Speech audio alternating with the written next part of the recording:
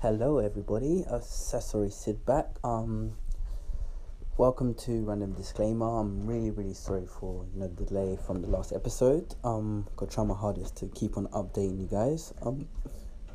Good news. My brother's doing much better. Not gonna go into depth too much in it, but yeah, he was in a bit of a bad way, but much better now. So that's great news.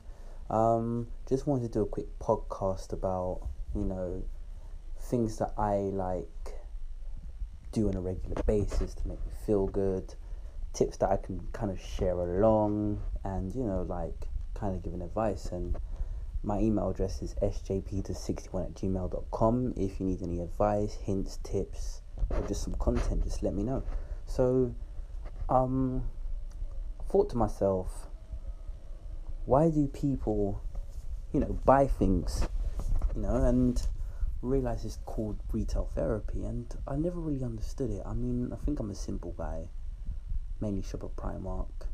To me, it's not about how expensive the clothes are, what designer this or designer that is. It's how you feel in those clothes. And I realized that my retail therapy is buying things which make a positive impact.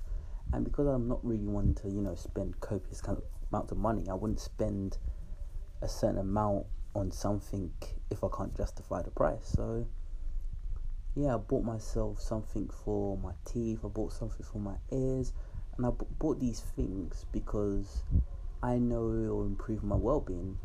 If you buy something, you've got to use it. If you show a commitment and you show that you use it on a constant basis, then this all-important thing will mean so much more for you in the long run. I remember when I was younger, I used to get books and I used to read halfway, excited, and I used to lose interest.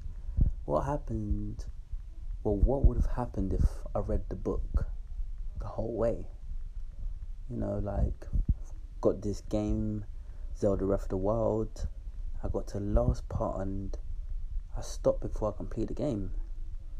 And I realized to myself that the same things that I'm doing in my previous years, it would be so much better if I, saw them through. And if you're listening to this, I reckon you should do the same. Everyone gets an opportunity. Don't only grab it with one hand, don't grab it with both. And if you have got a little bit of money and you really want to spend money on something expensive, you might as well scrap that and buy something that's important to you, something that you could take with you. For example, hair dye.